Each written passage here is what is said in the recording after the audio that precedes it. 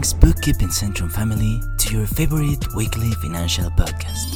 We are a bookkeeping business, so our whole purpose is the record and organization of all kinds of financial transactions. This is beneficial to business owners as it helps them to effectively manage cash flows, planning for the future, and being well informed about running the market.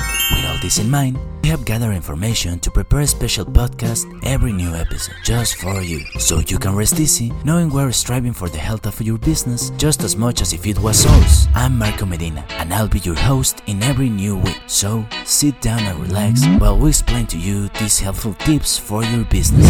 And we hope you enjoy this episode as much as we enjoy creating it for you. Now, check it out.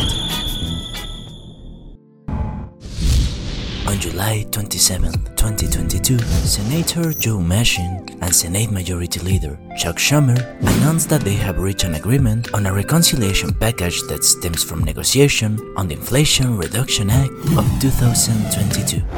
The change is part of the Financial Accounting Standards Board's, or FASB, efforts to increase financial transparency by showing the full impact of leases on a company balance sheet. This is due to the criticism applied to the standard for not requiring sufficient information on a company's leasing operations and leaving room for various interpretations. Senate leadership intended to raise the act from consideration under the rules of budget reconciliation before the Senate would break for its August recess. The act contains some of the most significant changes to tax policy and administration since the Tax Cuts and Jobs Act in 2017. In consideration of the corporate changes that may affect your business, you should look out for a corporate alternative minimum tax. The Act creates a corporate alternative minimum tax, or AMT, equal to 15% of financial statement income, less foreign tax credit that applies to corporate taxpayers meeting an average annual adjusted financial statement income test, higher taxes on carried interest. Current law taxes the performance-based compensation paid to managers of certain investment partnerships at long-term capital gains rates rather than a ordinary income, provided that a 3-year holding period is met. On the other hand, there has been an implementation of the IRS appropriation and enforcement.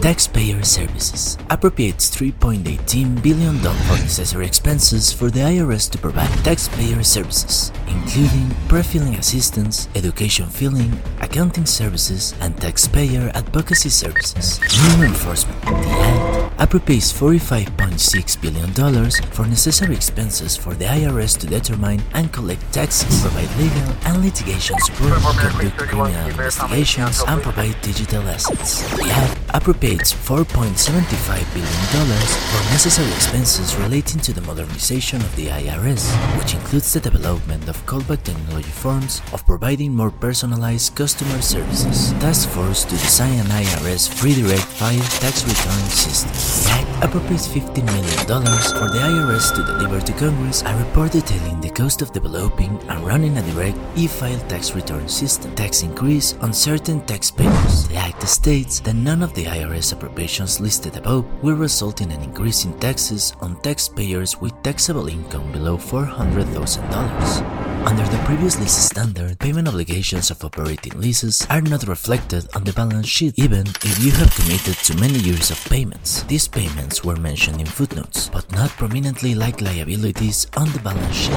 Many organizations have dozens or even hundreds of operating leases, which can result in a huge gap for anyone trying to understand that a company's financial situation via their balance sheet. Since these accounting organizations continually offer new lease guidance regarding lease accounting changes based on stakeholder feedback, it's important to watch for ongoing updates about the new lease standard. Deciding how to apply an account for the new standard is complex and will take more than merely changing some lines on a spreadsheet. The changes could directly affect financial ratios related to banking covenants and force additional analysis for future considerations regarding buying and leasing equipment. This is because the new standard could add significant amounts to both sides of the balance sheet that were not there before, so be sure to be careful about these changes in this new taxing period. Thank you for listening to us. Please be sure to let us know what you think of this week's episode, as you can write us on Facebook at Bookkeeping Centrum and Instagram at bookkeeping.centrum. If you want to have a closer look at our services, visit our website at www bookkeepingcentrum.com. Don't forget to search for us every week on Spotify or Buzzsprout by the name of Bookkeeping Centrum. Thank you so much for choosing this podcast. See you soon.